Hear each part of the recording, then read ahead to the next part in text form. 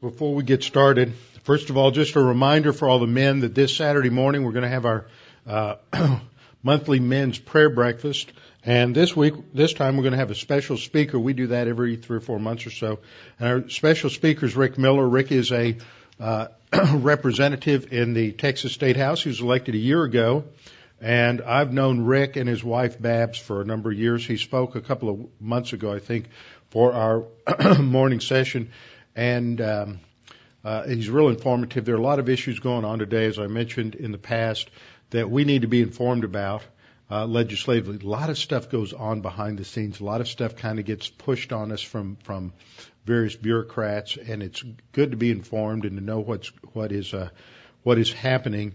Rick's a Naval Academy graduate. He was a fighter pilot, career naval officer before retiring to the Houston area. He and his wife Babs are really strong believers, and I first met them. They've been going to pre-trib for 10 years or more, and so they're real solid. They live down in the Sugar Land area. And then the second announcement is some of you may not have known them. We had a couple that came to the church for 6 months or a year. They live streamed. They lived out near Magnolia. The man's name was Andy Young. Andy went to be with the Lord early yesterday morning, and he was a relatively young guy, younger than me. That means he's just a baby. And he had grown up in somewhat legalistic Baptist household somewhere 10 or 12 years ago, got a hold of Arnold Fruchtenbaum, was listening to a lot of Arnold stuff, and then found out about our ministry and started listening that way. And it turned out that he was a first cousin of my college roommate, but his side of the family were the legalistic Baptists who wouldn't have anything to do with the other side of the family, which had gone to Baraka and were free grace. So it was kind of a funny deal like that. But Andy's been real sick. He's been on our prayer list for a number of years, and he went to be with the Lord. So we need to be in prayer for his wife Lucy. And just the funeral is going to be tomorrow afternoon up in Magnolia. I'm not doing the funeral. She's Portuguese, and so they had a little Portuguese speaking church up in that area. So that Portuguese pastor is covering things tomorrow. So anyway, that's the deal on that. One other thing is there's a table out here in the fellowship hall, and when Vita Velasco was here, she brought a lot of material from Stand With Us. This is excellent material. All the different things that they have are really excellent, informative, educational material related to issues in the Middle East. And along with that, I also had Connie send out an email this morning to an interview on the Frank Gaffney's radio show last night with Carolyn Glick. And there's so much chatter. I don't know about you. I hate listening to the news, but I have to stay informed to some degree. And Carolyn Glick is an American who made Aliyah to Israel. She's been in a couple of different administrations. She writes a weekly column in the Jerusalem Post. Very conservative, very good, very well informed. And if you can listen to just a little bit of that, you'll probably want to listen to all of it. Analysis on what's going on with the U.S.-Iranian agreement, and she sheds a lot of light on stuff that I didn't know about and wasn't familiar with that you don't get normally from the press here. So encourage you to listen to that. Before we get started this evening, let's just take a few moments for silent prayer to make sure that we are spiritually prepared to study the Word this evening, and then I'll open in prayer. Let's pray.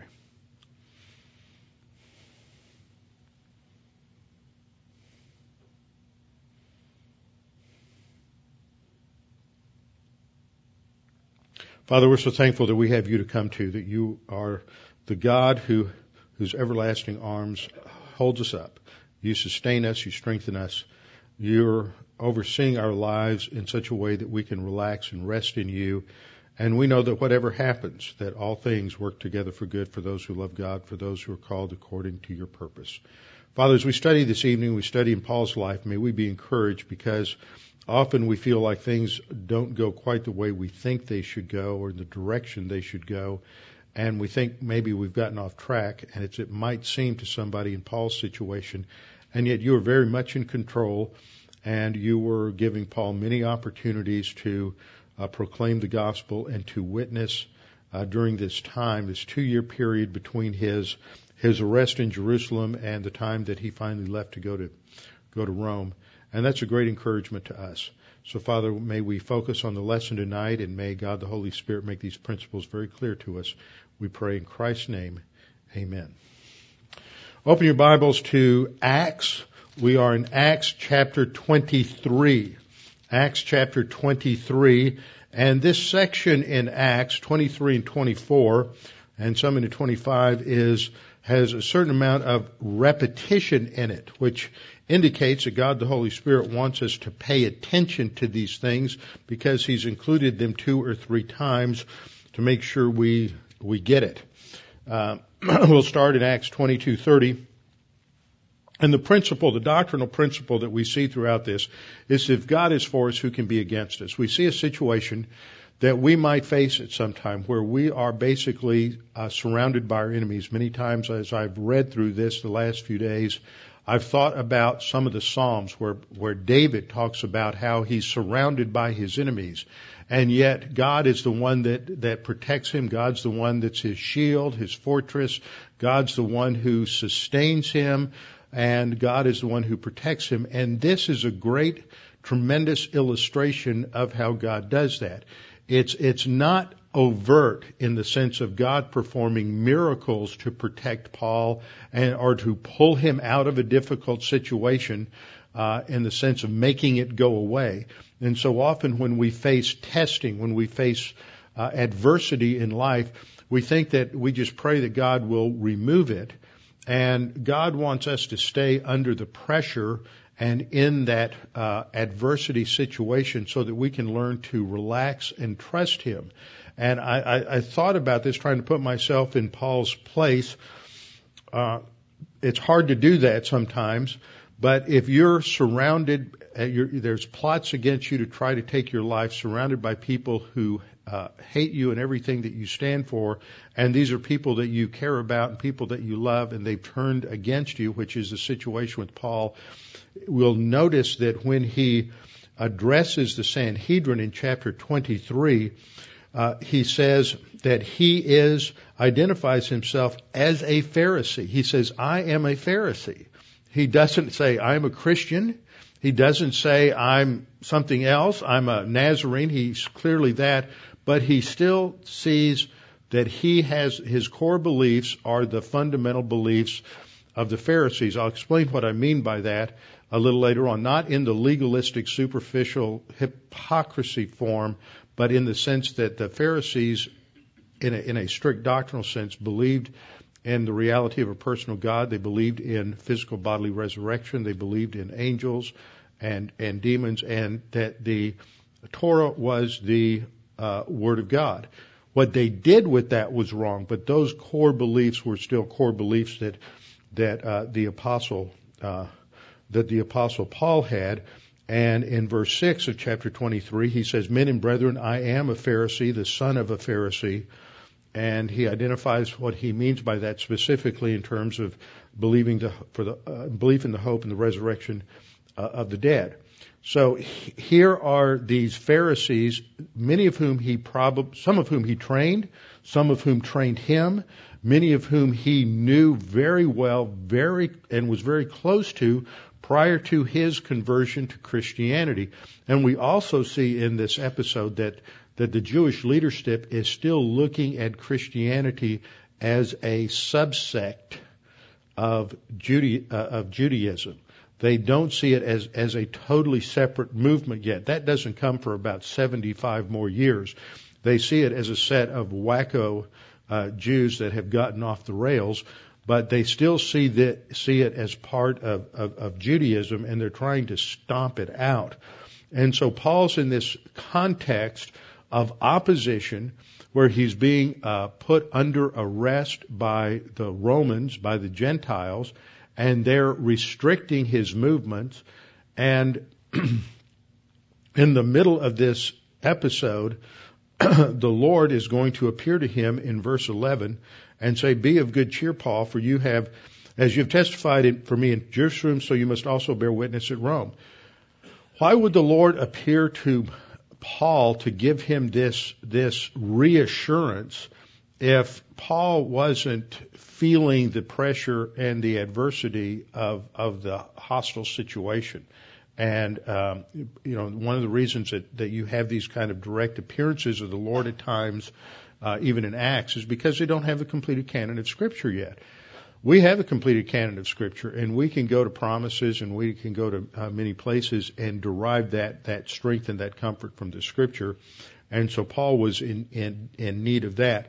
So as we look at these events in chapters 23 and chapter 24 and even into 25, one thing that we need to keep in as a sort of a framework for understanding this, when we ask this question, why does God the Holy Spirit give us so much of this information? I mean, if you think about this, that the initial arrest and the initial temple riot occurs halfway through chapter 21. He's rescued and arrested by the Roman Chiliarch at verse 37 of chapter 21. Goes through the rest of 21, all of 22, all of 23, all of 24, and 25. And it's not until chapter 27 that he finally leaves Caesarea. And this covers a period of 2 years. But when you go back and compare the amount of verses given to this period of Paul's life and compare that to, for example, the first missionary journey or the second or third missionary journeys, which lasted, the second and third especially lasted a similar, if not equal amount of time. There, we get a chapter or a chapter and a half describing those missionary journeys. So the Holy Spirit really wants us to slow down and pay attention to what is happening from the arrest in Jerusalem until he leaves to go to Rome. So obviously the Holy Spirit wants us to pay attention to these details, that in his view these are important. And we're reminded of 2 Timothy 3:16 that all Scripture is profitable for doctrine, for reproof, for correction, and for instruction in righteousness, that we may be equipped, thoroughly equipped for every good work. So we just kind of slow down a little bit and look at what is happening. Now, we're going to start with the last verse, the last verse of chapter 22, verse 30. This takes place, we can date it because Luke is very precise as he goes through this description. He begins the next day. He's given a day-by-day description of what Paul has been doing since he arrived to observe Pentecost. And so this can be tracked down to, according to Dr. Harold Honer's in-depth chronology, this would be June the 3rd of A.D. 57. Now that's an important thing to keep in mind, that this is halfway through the year of 57. That means we're 9 years away from the Jewish revolt.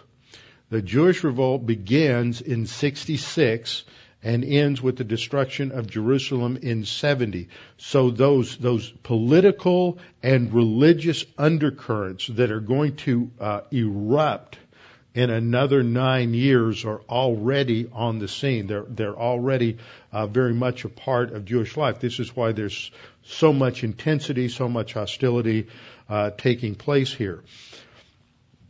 We read on the next day, this is the day after he's arrested and rescued by the Romans.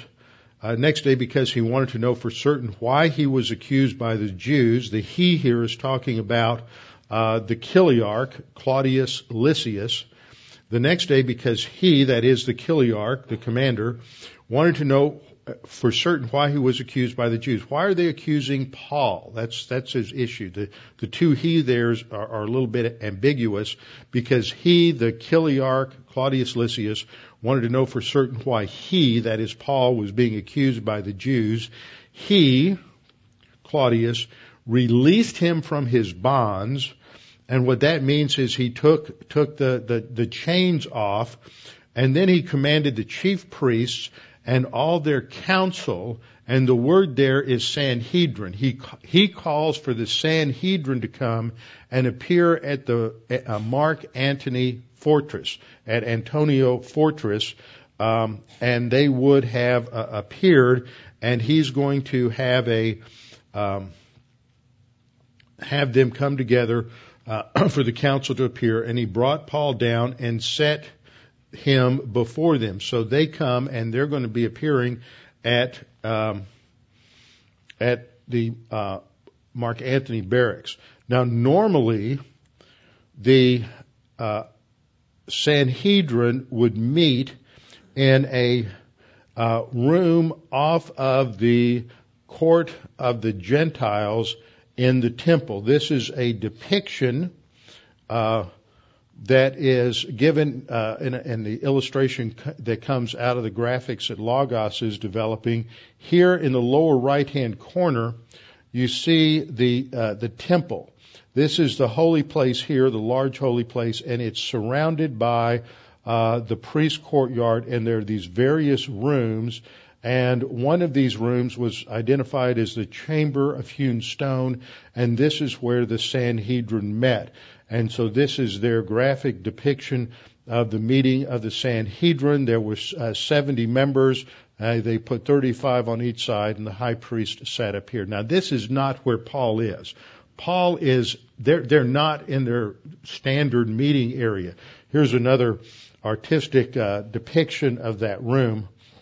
They're meeting instead in the Mark Antony barracks. Now, that's important for one reason, is because not meeting in their normal council meeting room, they're not in their normal attire, they're not in their normal seating arrangement, and this may be why it appears that Paul is uncertain who the high priest is. We'll get into that when we get down into the 4th and 5th verse. So they come together, the chief priests and the Sanhedrin appear, and they bring Paul down to set before him, and there's going to be an exchange of ideas, and Claudius Lysias, the Chiliarch, he's out of his depth here because he's having to deal with what he perceives to be a theological controversy among the Jewish leadership, and he's trying to get to the heart of the matter because he wants to know, is this really a matter of Roman law? Has Paul broken the law, or is this just some internal theological squabble among the Jews? And so Paul opens with his initial statement that we read in verse 1, then Paul looking earnestly at the council. That tells us something about Paul's attitude. He's not cowering. He's not intimidated. He doesn't feel like he's out of place. He stands with courage in front of the council and addresses them, and he makes his opening statement that I, Paul, have lived in all good conscience before God until this day. Now, a couple of things that we need to observe here. Does that mean that Paul lived his whole life in good conscience?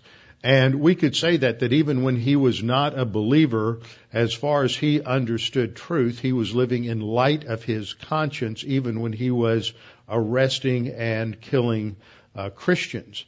And there are some who take that view. Others would put this in the context. He said this before in chapter 21, in chapter 19, when he's talking to the Ephesian elders. He will say it again, and the implication would be that since he became a believer, since he trusted the Lord on the road to Damascus, he has lived his life before the Lord in as strict an obedience to the Lord as he possibly could, and therefore there is no guilt in him whatsoever. And so he addresses them, men and brethren. The brethren here does not refer to them as fellow believers in Christ, as that term brethren does in many places, but as fellow Jews. Men and brethren, I have lived in all good conscience before the Lord to this day. And then something completely unexpected happens, and that is that the high priest commanded those who stood next to him to strike him on the mouth. This is an intense situation. And whether Ananias said something or whether he just signaled with his hand, somebody stood up and just reached over and just backhanded Paul across the mouth. Now, Ananias is the high priest. We ought to understand something about his character. He served as a high priest from 47 until 59. 59 is a kind of a key year here. Remember, I said this was 57, so he's been high priest for 10 years. He's going to serve another 2 years. Interestingly, when we get into the next section where Paul goes to Caesarea under the procurator Felix. Felix has been a procurator for about 6 or 7 years, and he's only got about another year and a half to go, and then he's going to be replaced by Festus. So there's a shift in administrations, both in terms of the high priest and in terms of the Roman procuratorship in the year 59 and just before. So Ananias just has him slapped. Ananias had a horrible character. He was a tyrant. He was the son of Nedebeus and had been appointed by Herod of Chalcis, the brother of Herod Agrippa, to be the high priest in 47. He was notoriously unscrupulous. He was rapacious. He was known for stealing the sacrifices that were supposed to go to the support of the priests for his own service. He was known for his greed and for his lust. The Babylonian Talmud accused him of being, quote, very stomach-oriented. That would be an idiom for the fact that he let his lust patterns drive his life. So he is worshiping his drives and his desires. He was deposed in AD 59, and then in 66, at the beginning of the Jewish rebellion, the Zealots trapped him were chasing him because of his pro-Roman policy, and they trapped him in an aqueduct, and he was hiding there along with his half-brother Hezekiah. And according to Josephus, he was slain and killed by the zealot leader Menachem because of his pro-Roman policies. Now, according to Jewish tradition, a Jew could only strike another Jew in order to defend the honor of God. So only if blasphemy had occurred, but blasphemy has not occurred at this point. What has happened is that in his self-righteousness, and self-righteousness always goes along with arrogance, Ananias had Paul slapped. And so this occurs in verse 2, and then Paul immediately responds, and maybe with a touch of anger and impatience, says, God will strike you, you whitewashed wall, for you sit to judge me according to the law, and do you command me to be struck contrary to the law? I mean, Paul just goes right to the heart of the issue. You're breaking the law by having me struck, and yet you want to accuse me of having broken the law. You're just a hypocrite. You're a whitewashed wall, and the idea was that this was a wall that had problems and was breaking down, and in order to hide the fact that it was already becoming weakened, it was just a nice new paint job was put on it in order to hide the weaknesses and the flaws in the wall. In other words, this is very similar to the accusation Jesus had of the Pharisees, where he called them whitewashed sepulchres or whitewashed tombstones, that on the outside it looks clean and neat, it's got a fresh paint job, everything looks good, but it's hiding all of the decay, all of the death behind it, and so it's an expression for hypocrisy. And so Paul just comes right out and points out that Ananias is a hypocrite, and that this will be revealed by God. And so he's pointing out that Ananias is violating both Jewish as well as Roman law. Then in verse 4, we see the response from the high priest. Those who stood by said, do you revile God's high priest? And then in verse 5, Paul says, I did not know, brethren, that he was the high priest. For it is written, you shall not speak evil of a ruler of your people. In fact, what Paul is saying is, you're right. If he's the high priest, he should not be treated with disrespect. Now, there are several possible answers to what happened here, and I'm not sure which one it was. First of all, it's possible that Paul did not recognize Ananias as the high priest, because Paul, as we know from some passages, had eye problems, and his eyesight could have been failing. So some people think that he just didn't recognize Ananias. Remember, they're not in their high priestly in the Sanhedrin chamber like this. So they may not have had.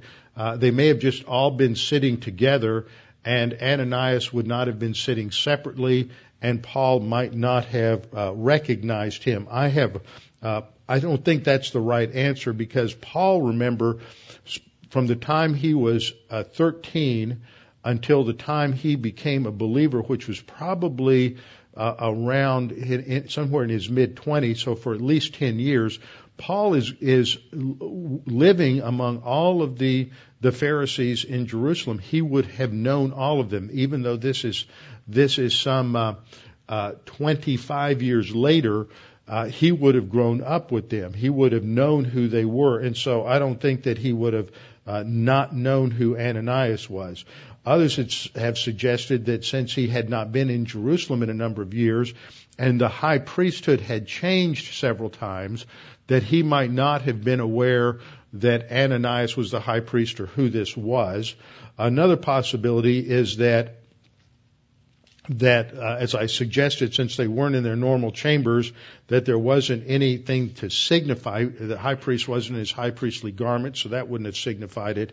I believe the best possibility is that Paul is using a little sarcasm here, a little sanctified sarcasm, and he is basically saying that you shouldn't speak evil. I didn't know he was a high priest, because a high priest shouldn't act like that.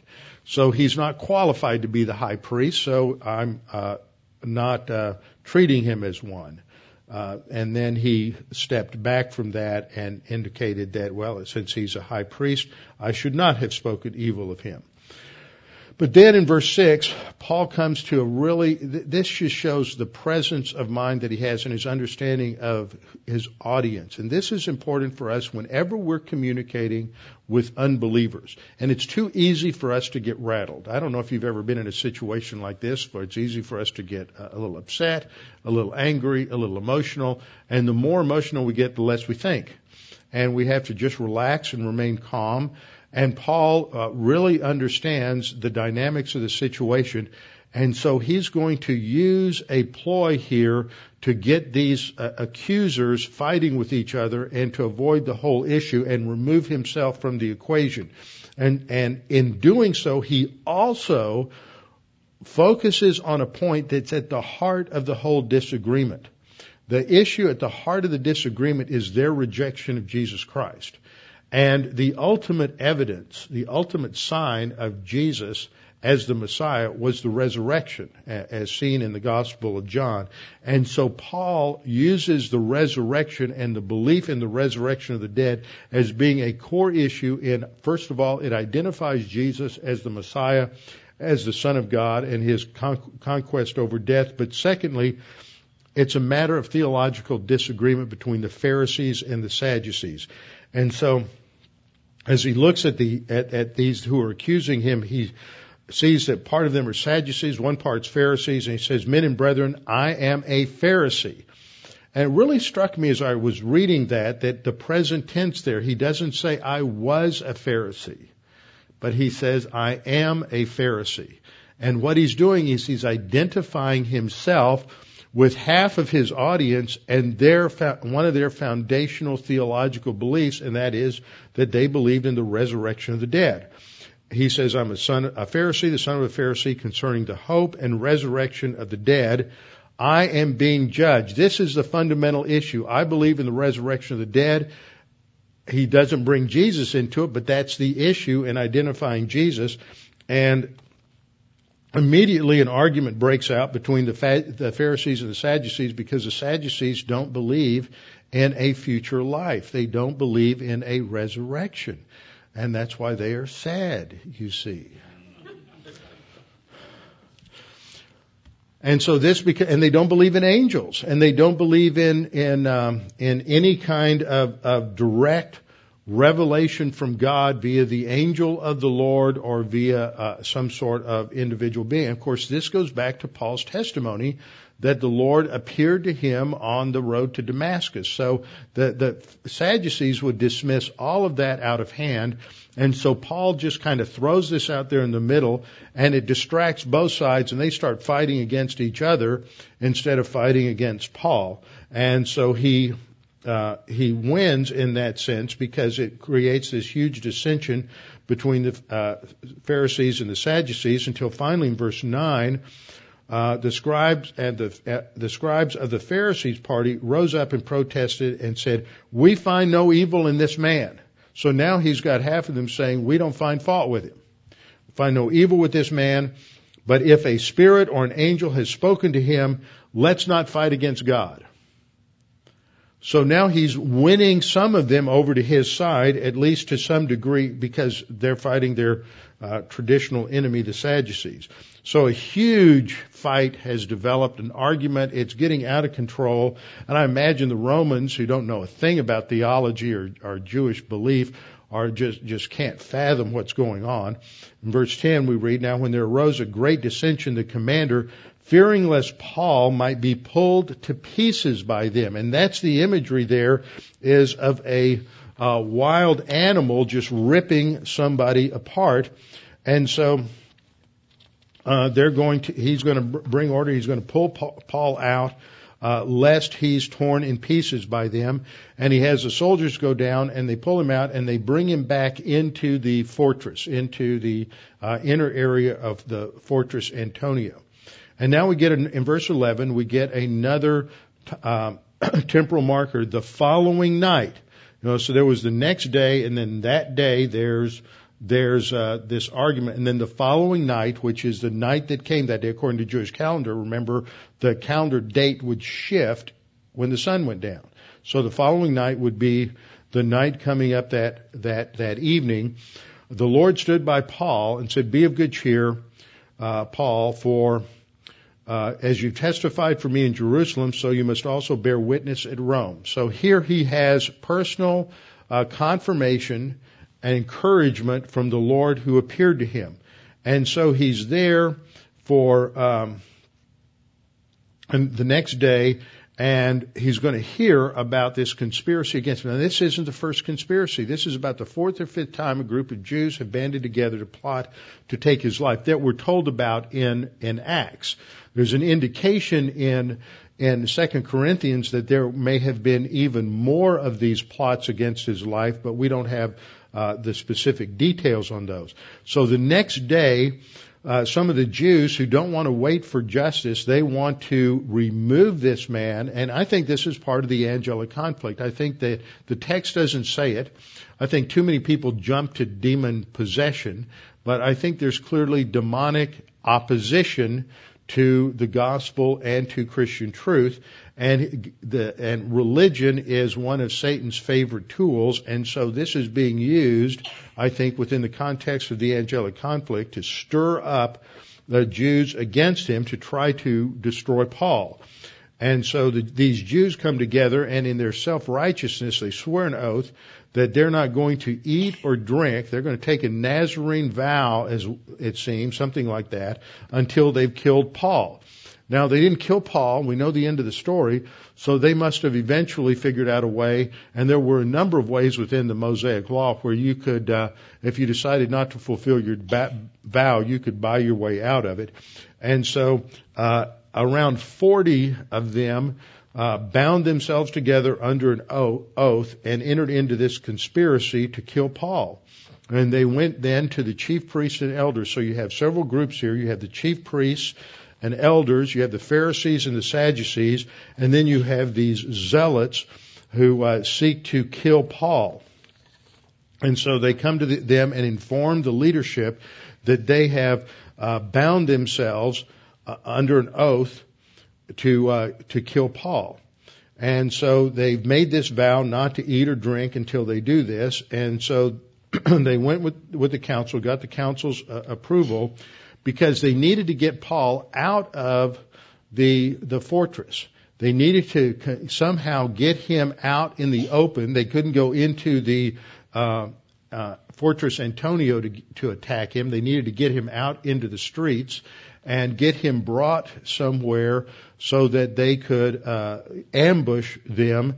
And knowing the strength of any Roman cohort or Roman set of guards that were around Paul, that they would probably all lose their lives. So they hated Paul with such an intensity and a passion that all of them were willing to give their lives just to kill the Apostle Paul. And yet, for some reason, their plan became known to Paul's nephew. And we're not given any details of who he was, how he found out, what group he was. He was probably associated with the chief priests and the elders in some way. And so he heard about what was being planned, and he went into the barracks and told Paul. In verse 17, Paul then called one of the centurions and told him, basically informed him a little bit, and said, take this young man to the Chiliarch, because he has something to tell him. So he was taken to the Chiliarch. In verse 18, we read about him coming to the commander, and the cohort goes to the commander, says, Paul requested that I bring this young man to you. So the commander took him aside, asked him what was going on, and this is when he's informed about the conspiracy, that the Jews have come up with this plan to kill Paul, to ambush him and assassinate him, as he is taken out of the Fortress Antonia and taken to either the temple or taken to some other location, the high priest's house or Herod's palace or someplace like that. Like they had taken the Lord on the night that before he was, when he was arrested, they took him to Herod's palace, then they took him to the high priest's residence in order to have him tried, and then he's taken back over to Pilate's and moved around the city. So the same kind of thing is happening with Paul. And in verse 21 and following, the high priest the Chiliarchos recognizes how serious this is. And so he calls on the young man to tell him to leave, but don't tell anyone what has happened and what has transpired. And then in verse 23, we see exactly what he does to try to solve the situation. And what's remarkable is the extent to which he goes to protect the Apostle Paul. He's going to surround Paul with 470 soldiers in order to make sure that none of the Jews are able to pull off this conspiracy. 470 Roman soldiers, and so this was quite a force that he brought together to take Paul to Caesarea, and it's going to take place that night. They're going to leave at 9 o'clock. They're going to go early before the other side has any opportunity, the Jewish side can have any opportunity to respond to them. And so he pulls them together, and he pulls together 2 centurions to prepare their men for the trip to Caesarea. And we read this in verse 23. He called for 2 centurions, saying, prepare 200 soldiers, 70 horsemen, and so you have 200 infantry, 70 cavalry, and 200 spearmen or archers, or spearmen, the artillery, to go to Caesarea at the 3rd hour of the night, and provide mounts to put Paul on. See, he wants Paul to have maneuverability so that if they're attacked, Paul can move and he can get out of the way and protect himself, and he's not going to be trapped on foot. And then he sent a letter and composed a letter to Felix, the procurator. Now, Felix is going to play a significant role here and through chapter 24. There are 2 procurators that are mentioned here, Felix, and then he will be replaced by Festus. Now, we know quite a bit about Felix from secular sources. His mother's name was Antonio. He was originally a slave. He grew up with the Emperor Claudius when they were children, and his brother was also corrupt, and his name was Pallas, and he had a significant role to play within Roman history as well. But at some point, Felix did something that had brought him to the attention and favor of the Emperor Claudius, and he was given a free status.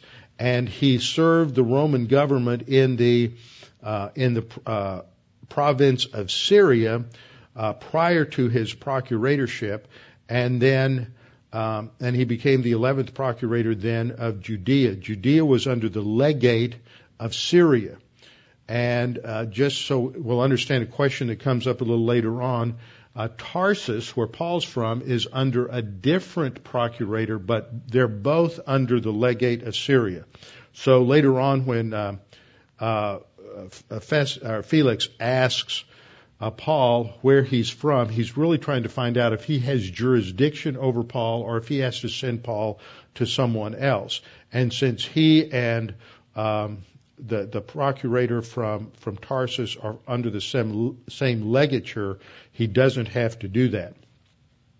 In terms of his character, the Roman historian Tacitus said that he exercised the power of a king in being a tyrant, but he had the mind of a slave. He had fallen in. He was a man who gave vent to all of his lust patterns. He had 3 wives. His third wife was Drusilla, the daughter of Agrippa I. Remember, Agrippa I was the one who proclaimed, had himself. The crowds were proclaiming him to be God, and God struck him dead back in about Acts chapter 7 or 8. And then, she had been married to Azizus, who was the king of a small little province in Syria called Emesa. But when Felix met her, he enticed her to leave her husband and to come and to be his third wife, which she did. She was truly a Jewish princess, and she's also the sister of Herod Agrippa II, who is now the king over Judea, Perea, and Galilee. And so he was a tyrant. He was also guilty of assassinating Jonathan, the high priest, during the same period of time. The priesthood, the Jews hated him because he was so corrupt and so filled with lust. So this is not a man that would have inspired a lot of confidence in terms of noble leadership. Claudius Lysias sends this letter, which follows a typical pattern of formal writing within the Roman Empire. We have examples of letters similar to this. It begins with an introduction in verse 26 to the most excellent governor, Felix. And then he gives a greeting.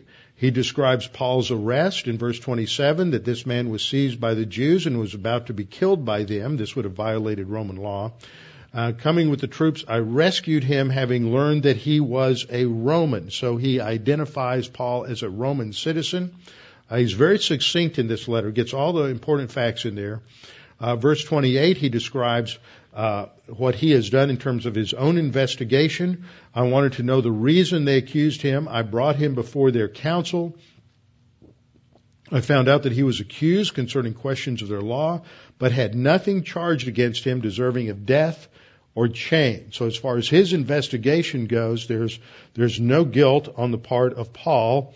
And then he comes to his conclusion in verse 30, when it was told to me that the Jews lay in wait for the man, I sent him immediately to you and also commanded his accusers to state before you the charges against him. And then he concludes with farewell. So as the soldiers then come together and they took Paul, brought him that night to Antipatris. Now here's a map. Here's Jerusalem here. They would have followed roughly this road, this red line here. This is still the same route. If you travel the highway from Jerusalem to Tel Aviv, basically follows the same route. Remember, Tel Aviv was built and today completely surrounds ancient Joppa. So this is the area of Tel Aviv here. And then they would have gone out this way by Emmaus, which is right on that highway, on the way to Tel Aviv, north to modern Lod, and then they would have headed north. This pretty much follows one of the major highways today that sort of goes around the outskirts of Tel Aviv, and Antipatris is located here in sort of a suburb now of Tel Aviv, and it's a small area located on a spring there. There's a modern town there, a modern city there. And then they spent the night there before they continued north to Caesarea Maritima up on the coast. And so this is a location where Paul is headed. Now, in verse 32, we read, the next day they left the horsemen to go on with him and returned to the barracks. So they believed they were out of danger by this time. And so they sent back the cavalry, and then they proceeded on to Caesarea, where they delivered the letter to the governor and presented Paul to him. When the governor read it, he asked what province he was from. Paul would have said Tarsus in Cilicia. And he said, well, I will hear you when your accusers also have come. And he commanded him to be kept in Herod's praetorium. Now, I wanted to show you a couple of pictures to understand this. This is a tremendous archaeological site in Israel at Caesarea Maritima. It's one of the first places when I take a tour group there, I'd like to go there first because it's large, it's well preserved, well developed. It's right on the Mediterranean and absolutely beautiful. It has a harbor. You see two things that come out. You'll see this from the aerial. The one on the south is where Herod built his palace going out over the water. And this was where Paul would have been kept under house arrest. Just a beautiful, beautiful location. Herod the Great built Caesarea, named it for his patron, Augustus, and it is an absolute work of architectural brilliance. He built it as a harbor, and because there was no natural harbor between Alexandria and up towards Tarsus, that nowhere on the west, or eastern Mediterranean was there a harbor, and so he wanted this to be the major harbor that would feed the eastern Mediterranean. It really came into its prominence later in the 2nd century. There's a Crusader castle, Crusader wall there that was built, of course, in the Middle Ages during the Crusader period. During our time of history in the 1st century, it's also significant because this is where the Jewish revolt began in AD 66, and several thousand Jews were killed by the Romans there, which started the whole conflagration that ended up destroying Israel and Jerusalem and the temple. It started here in Caesarea. It was also a significant area where they, in terms of the Bar Kokhba revolt, which took place in 135, and this was where Rabbi Akiva was executed. This gives you an overview of the looking at the aerial here. You see the Mediterranean in the foreground. This is the area here, which is where the palace was located. Along this area is where they had the chariot races, and you have various remains of government buildings and offices behind that. And up this way, this was the main harbor in this area here. Just to give you a little closer look, they had the Hippodrome, as I said, was here. They have a large theater here where they have a lot of modern concerts today. The Herod's Palace was located here. You have this breakwater in here. Then you had this was the harbor, this area here. And Crusader Castle was built here later on. And it was just a huge area. Probably 25,000 people lived here at one point. It was mostly a Roman, Samaritan, Jewish settlement, ethnically mixed area. This is the remains of the Roman aqueduct that's on the north end of the town. This is what would bring fresh water in. This is a depiction of the harbor itself, and as it's been reconstructed and drawn according to what it would have looked like at Herod's time, where the ships would have come in. All of this area would have been protected from the sea, and you can see dozens and dozens of ships that would have been given birth inside this harbor. One of the things archaeologically that's been discovered here is, number one, the palace, and also an inscription that gives us a historical inscription, historical evidence of the presence of Pontius Pilate, and is one of the few things that documents Pontius Pilate as a procurator in Judea at that time. So this talks about the palace. It had an upper palace and a lower palace that was built out over the water. This is a shot that looks across the hippodrome here, this far area here. This is the remains of the Crusader castle. That was the area where the harbor was located. And then these columns here and off to the left is the area of where Herod's palace was located. And this would have been a large rectangular pool that was inside the lower palace. Here's a monument explaining the inscription. This is all that remains of it. We can read something Tiberium, Caesar Tiberium. Pontius Pilate's name is mentioned as the prefect of Judea during the time up through the about 30, I think it was through about 34, 35. It's hard to read here. You can make out the Berieum, Tiberium, and then here Pilater. Here's the P-I-L-A. Here's the T-U, which looks like a V, and then this is very hard to pick out the procuratorship. But this is housed in the Antiquities Museum in Jerusalem, Israel Antiquities Museum. So this is where Paul arrives. Now, what happens then is 5 days later, the Jews show up with Ananias. They've put their case together. They've hired a slick, probably a Roman lawyer. His name's Tertullus. Not necessarily Roman, but it's a Latin name, so the indication is that they hired a good, slick, Gentile jailhouse lawyer to argue their case before Festus. And so they give evidence against Paul. Notice what happens. Verse 2, when he was called upon, Tertullus began his accusation, saying that through you, notice how he's just fawning before Festus. He wants to stroke him, make him feel good. When Paul responds later on, Paul just says, look at verse 10. Inasmuch as I know that you've been for many years a judge of this nation, I do the more cheerfully answer for myself. He doesn't have any, he doesn't give him a lot of praise. He doesn't try to stroke him, doesn't try to make him feel good. Paul just gets right to the heart of the issue, where you have this fawning attitude by Tertullus. He goes on to say that, verse 3, we accepted always in all places, most noble Felix, with all thankfulness. Nevertheless, not to be tedious to you any further, listen to our case.